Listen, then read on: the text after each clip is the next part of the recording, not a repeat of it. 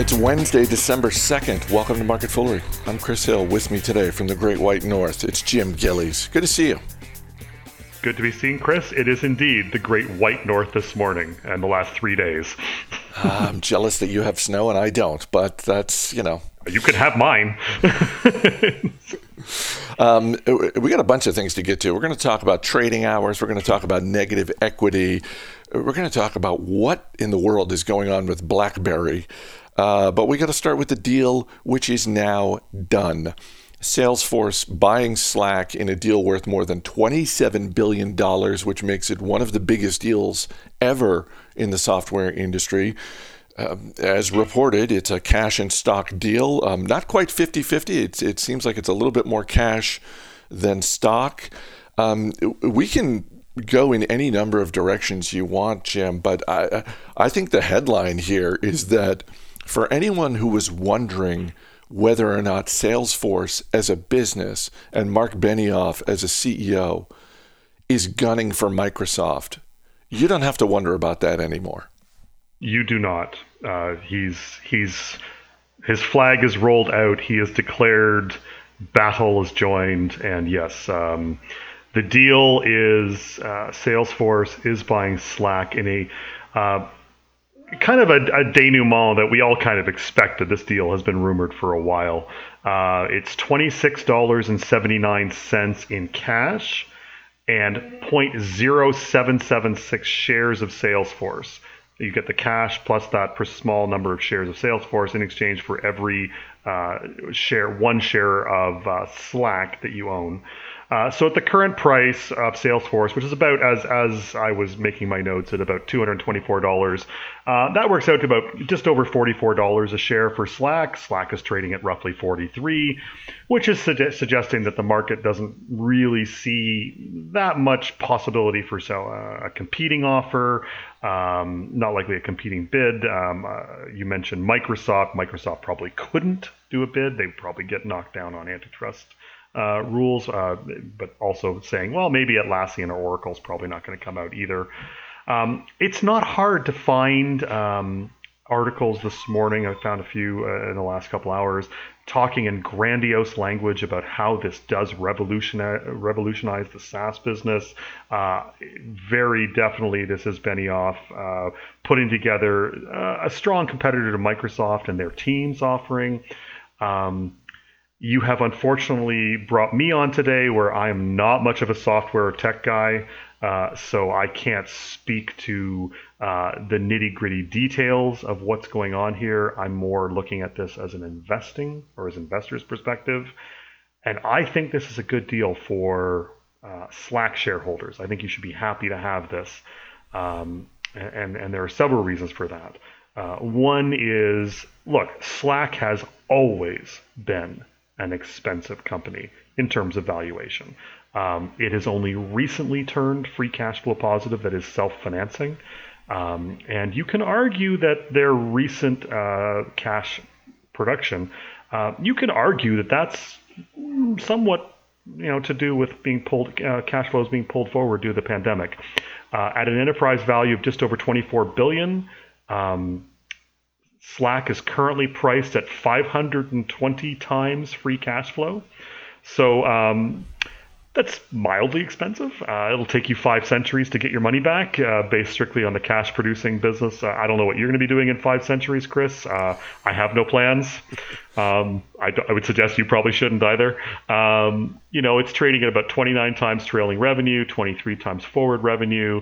Revenue growth is expected in the mid 20% for the next couple of years, so you should expect to pay a premium for that level of growth.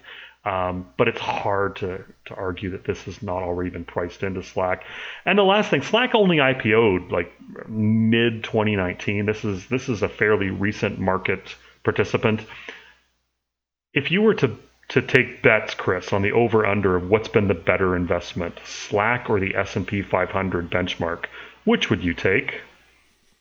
Well, I've actually done a little bit of homework. I haven't compared it directly to the S&P 500, but I'm going to take the S&P 500 because when Slack went public, Slack went public, I think it closed opening day at I think it went public at 38 a share, somewhere around there. Yeah, the official IPO price was $26, but of course you and I can't get that price, and I think it debuted at $38.50. So it comes out at 38, as you say, $38.50. You got the 26 in the pre-IPO, but I'm not big enough to be assigned those shares, so I would have to buy on the market like everyone else. So it went out at 38. But even if you take the $26, the S&P 500 has been the better performer, frankly. And of course, against the $38 one. Look, if you bought this in March when everything was falling apart, you've done well. You've done well. But then again, if you bought the S&P in March when everything was falling apart, you've also done well. So I think it's a great deal for Slack shareholders, because I frankly don't like going up against Microsoft and their Teams offering.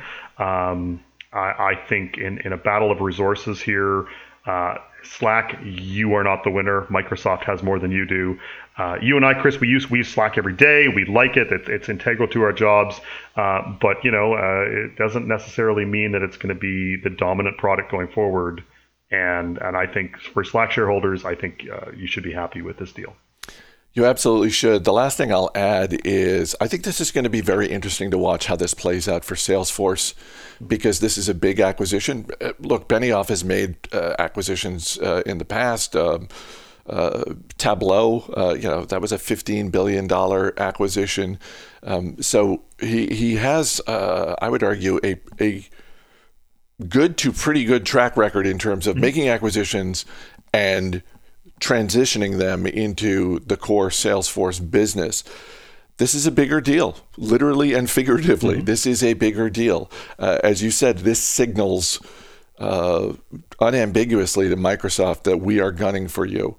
Salesforce is a much bigger company than Slack with much deeper pockets. They're not as deep as Microsoft's. So few are, but this also comes. It wasn't all that long ago that Mark Benioff was quoted as saying, "I don't think this is a great environment right now for M&A activity." I'm looking forward to someone writing the 5,000-word article of how this deal came together, because as you said, it wasn't like there was this huge bidding war for Slack. Salesforce was doing this on their own. This was two companies that got together. And again, when Benioff is quoted as saying, "I don't think this is a great environment for M&A activity," so I'm not rooting against them. I don't have a dog in this fight, but I'm going to be interested to see how this works 12 months from now. Yeah, agreed. And I mean, I think without going too deep down the rabbit hole, look, the present market environment is fairly robust, certainly for tech companies. It's fairly ripe, and valuations are generous right now. I'm old enough that I've done this. I've watched this in real time at other times when the markets have been high, excited. 99, 2000 comes to mind. There were a lot of deals in 99 for a lot of companies, and not all of them worked out terribly well. I'll put it that way. But look, if you're a Slack shareholder, again, you're getting a nice chunk of cash back, which I think is very good for you. You're also getting some Salesforce shares, because I like you, I have no dog in this fight. I don't want to see Benioff and Salesforce fail, frankly. I want to see them succeed with this. I want to see them compete well with Microsoft. I think it's healthy for everyone, and you're going to get to participate here with just slightly less than half the deal coming to you in the form of Salesforce shares, which you can hold or which you can sell as you choose. So I think again, were I a Slack shareholder, I would like this deal. Shares of BlackBerry are up 10% today, which means that in the past month, shares of BlackBerry are up more than 70%. And I know that they have this new partnership with Amazon Web Services, but is that everything that's going on here? Like, is that what has fueled this incredible? That's not enough. I mean, I'm happy for them, and but is that all of the rise that we're seeing? Is some of this short covering as well, or is this what? What is going on here? Yeah. Okay. So, yeah, I until yesterday, I kind of forgot I owned BlackBerry personally, and then I look at it. Oh, okay. You know what? I bet you're not the only one. Well, I don't think I'm the only one who works for the Motley Fool. I could give you some names. I was like, oh, we still own that. Yeah, look, this is actually good for them. You ask, is there something else going on? They mentioned they were selling off some patents and what have you a few weeks ago. I think that certainly is not I mean, maybe the market was looking at getting some cash for those too. But BlackBerry has been one of those companies that I joke I forgot I owned it, but I mean, I really didn't. But not one I've really been paying attention to for the last couple of years, except for to look at it and say, okay, this should be better than it is. BlackBerry, of course, is the artist formerly known as Research in Motion, aka the company that fumbled the smartphone market when the former co-CEOs didn't seem to view a little invention called the iPhone as a serious competitor. Oops. And so they've had to reinvent themselves. They reinvented themselves under the leadership of John Chen, who came over from Sybase, where he basically took another company that had fumbled their main industry, and he took it in a completely different direction. In the case of BlackBerry, he said, we're not going to do smartphones and handsets and all of this stuff. We are going to be a software and service and security company, not securities, trading securities. And so he has spent the last 7 years now transforming the business. Handsets are gone, BlackBerries are gone. There was an acquisition of a company called Cylance, which butts up against a very popular company called CrowdStrike in some applications. CrowdStrike has a much higher valuation than BlackBerry has ever had, or at least recently. And so it was and they have the QNX operating system. They touch on a bunch of what's called Internet of Things. So making sure that anything that touches the internet, the security is handled by BlackBerry. They have their QNX software, which also goes into cars. So there's always been a lot of really interesting pieces here, and the market has not cared until yesterday when they signed a deal with Big Daddy Bezos out of Seattle with Amazon Web Services to basically bring to market and develop this thing called BlackBerry Ivy, which is going to basically support basically it's going to go into cars and work with the data that sensors in cars produce. You remember back to the 90s and the early 2000s, Chris, I'm sure, when your computer would come with a little tag on it that said Intel inside, and it would come with a little picture of the Microsoft Windows logo, so you knew what chip you were getting. I kind of, when I heard about this deal yesterday, this is kind of what I thought of. It's like they're going to be, because right now car manufacturers aren't standardized on any system. They're not really standardized and working together. There's no, and it's kind of, they're all often their own little fiefdoms, if you will.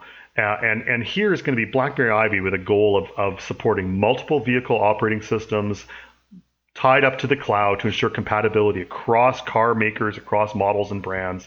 It's going to build on what BlackBerry already has, the car operating system I told you about earlier.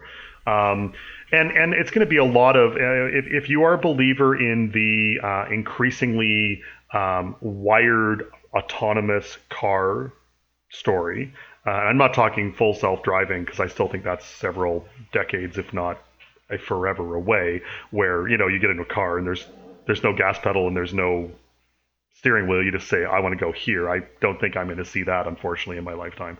But they're going to talk about leveraging vehicle data to recognize driver behavior and hazardous conditions. So icy roads, large traffic. Tell the driver, hey, do this, or put this feature on. You could also, one thing I saw that was interesting was BlackBerry Ivy would provide real-time cloud-based insights to parents of teenage drivers. I'm about to have one of those in the house, who may choose to receive customized notifications based on insights from the vehicle's sensors when the number of passengers in the vehicle changes, or when the driver appears to be texting, distracted, not observing speed limits. So I love it already. I was going to say, I mean, I could put the fear of God into my teen as much as I want, but he's still a teen boy, and we'll see what he does. But so I think that the market waking up, and we looked this morning. We were looking around to see who had picked up on this story, and there's certainly the story's out there, but there's not a lot. There were some other aspects that hadn't been picked up, certain message boards, traffic. So it still seems to. I mean, it's starting to get a little play, but I think it's an interesting deal, and BlackBerry's not terribly expensive. And a small part of me, just to go back to the Salesforce. I apologize, my dog is making noise in the background. To go back to the Salesforce and Slack story, one of the end game in John Chen's prior turnaround was he sold it, and he sold it for 6 or 7 times the value of the company when he took it over. I've always thought that was going to be the end game with BlackBerry, that essentially he turns into a software and services company, and then it gets snapped up. I just wonder if we just saw the first potential stage. It certainly hasn't been a 7-bagger like his last one at Sybase, but I kind of wonder if this is the first step to someone realizes, oh, BlackBerry, they're not that phone maker anymore. They actually are a software and services company, and boy, they'd look good in our portfolio. All right, let's dip into the Fool mailbag. We'll make it quick so you can help your dog out. As always, the email address is marketfoolery@fool.com. From Jerry Villani in Cleveland, Ohio, he writes, Fidelity has given me the option to trade in the morning from 7 to 9:30 a.m. I don't think I want to do this because it seems the volatility is greater and it tempts me to trade more when I know I should be trading less. Can you please discuss the pros and cons of trading outside the normal market hours? And if any of you do it? I don't do it. It never even occurred to me to check with TD Ameritrade if I have that option. But honestly, I don't. Look, at that hour of the morning, I'm only on my second or third cup of coffee. I'm not going to be trading. But are there pros to, I don't know. Well, what are the pros and cons in your mind? There aren't any. It's a real simple answer. Look, the market's open for 9:30 to 4 o'clock Eastern time every day. You got lots of time to do your trading there. I'm someone who thinks that trading is kind of a dirty word. I'm not a big fan of trading per se. If I want to buy shares of, let's say, I really like this BlackBerry deal. I want to buy BlackBerry today. I got 6.5 hours of open market condition with all kinds of trade volume that I can go buy myself some more BlackBerry if I so chose, or any other stock. I've had the option to trade pre and post market myself, or the after hours, before market hours. I've had that for more than 2 decades. I've never made a transaction in those hours. I've never felt the need to do so, and you are correct. You don't need to do so either. Question from Elijah Hemingway, who is 12 years old and is investing with his dad. He wrote a very nice note about how he read The Motley Fool Investment Guide for Teens, which, by the way, is a great book and is still available if you're looking for something, a different kind of gift this holiday season. It really is a great, great book. Shout out to Selena Morangian, our longtime colleague, for her work on that. So he's investing with his dad through our stock advisor service, and he wrote in a question about negative equity. Basically saying, notice that with businesses with a franchise model like McDonald's and Wendy's seeing negative equity, wondering if that's just part of the franchise business, but also, the core question is, what does negative equity mean for stockholders? How can you own stock in a company that has negative equity? Is it a sign of bankruptcy? I'm kind of new to this type of thing, so I appreciate you taking the question. So at its core, negative equity and what it means for investors. I think it's a great question, and congratulations that you're 12 years old and you're doing this. I think this is fantastic. Let's hit the franchise model first, because what you're talking about, franchise models are often very asset light, very cash heavy. So you don't actually need equity on the balance sheet. The balance sheet, the famous equation is assets is equal to liabilities plus equity. Okay, so you might say, well, in this case, if equity is negative, doesn't it mean that there's more liabilities than there is assets? And that's exactly what it means. The equation must hold. But it's not necessarily a bad thing. In fact, most of the time, it's not a bad thing at all. If a company is very asset light, so franchise business models, your Domino's and Tim Hortons and whatever. These are basically, think about the business model here. Okay, a franchising business model is, I call them check cashing machines. Every month, for the first of the month, you, Chris, you bought a franchise from me, so you send me a check for 6% of your gross revenue, not net, gross. Regardless of what happens in your business and how you're managing your costs, I get 6% of your revenue every month. That's a pretty good deal. I've sold you a system, but I'm not paying for the real estate. I'm not paying for the workers, yada, yada. So I just go cash your check and I'll see you next month and we're going to do this again. And I do that several thousand times if I'm a successful franchisor like Domino's Pizza or Restaurant Brands International, which owns the aforementioned Tim Hortons or Burger King. So always think about the type of business you're dealing with. Okay.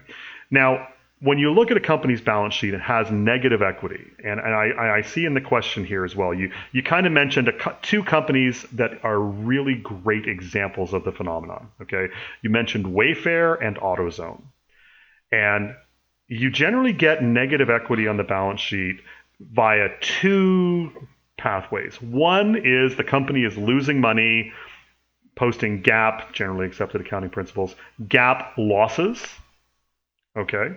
And a loss on the income statement, when it transfers over to the balance sheet, lands in the equity account, lands in there in the concept of retained earnings, okay?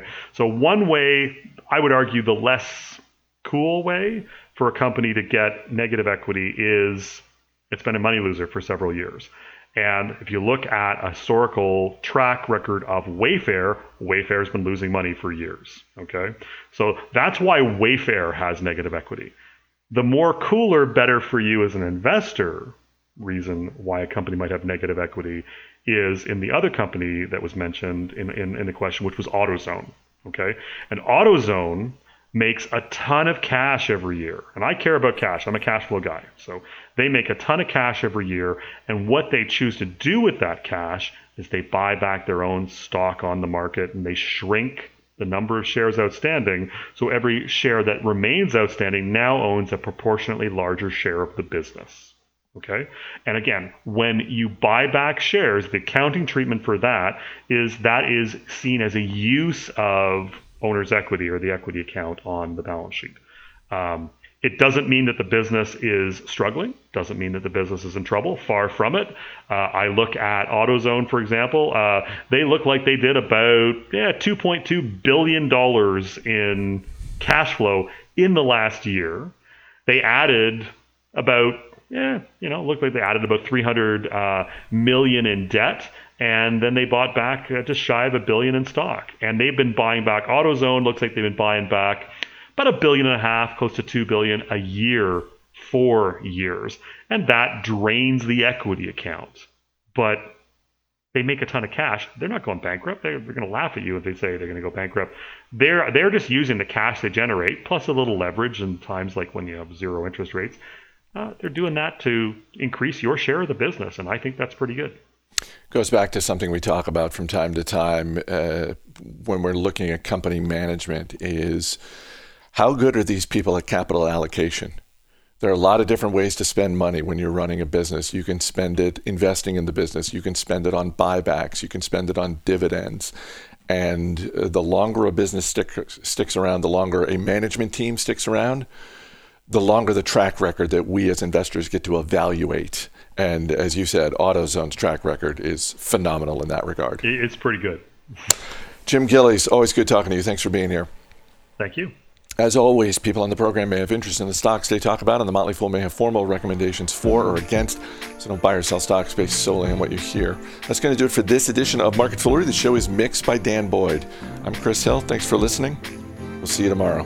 Candles glow, so happy that I can see you again. Wonderful time with my family and friends. Ain't nothing better than this, yeah. For all we know, this time may not come around again.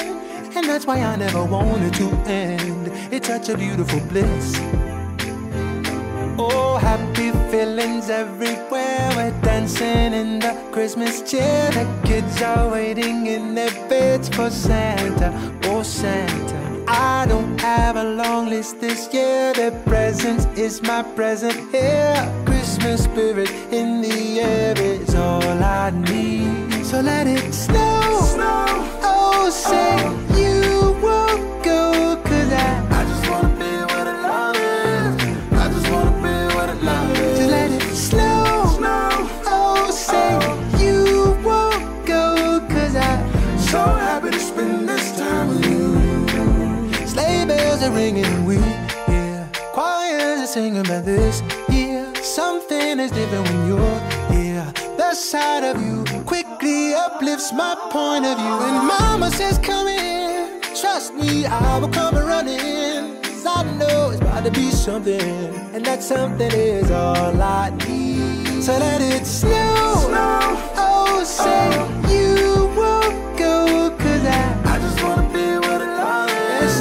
I just wanna be where the love is. Let it snow, snow. Oh, say you won't go, 'cause I'm so happy to spend this time with you. Fa la la la la, fa la la la la, fa la la la la, fa la la la la. Merry Christmas to you. Merry Christmas, yeah. Fa la la la la, fa la la la la, fa la la la la, fa la la la la. Merry Christmas to you. So let it snow. Oh, say you won't go, 'cause I just wanna be where the love is. I just wanna be where the love is. Just let it snow. Please say you won't go, 'cause I just wanna be where the love is. I just wanna be where the love is. Let it snow.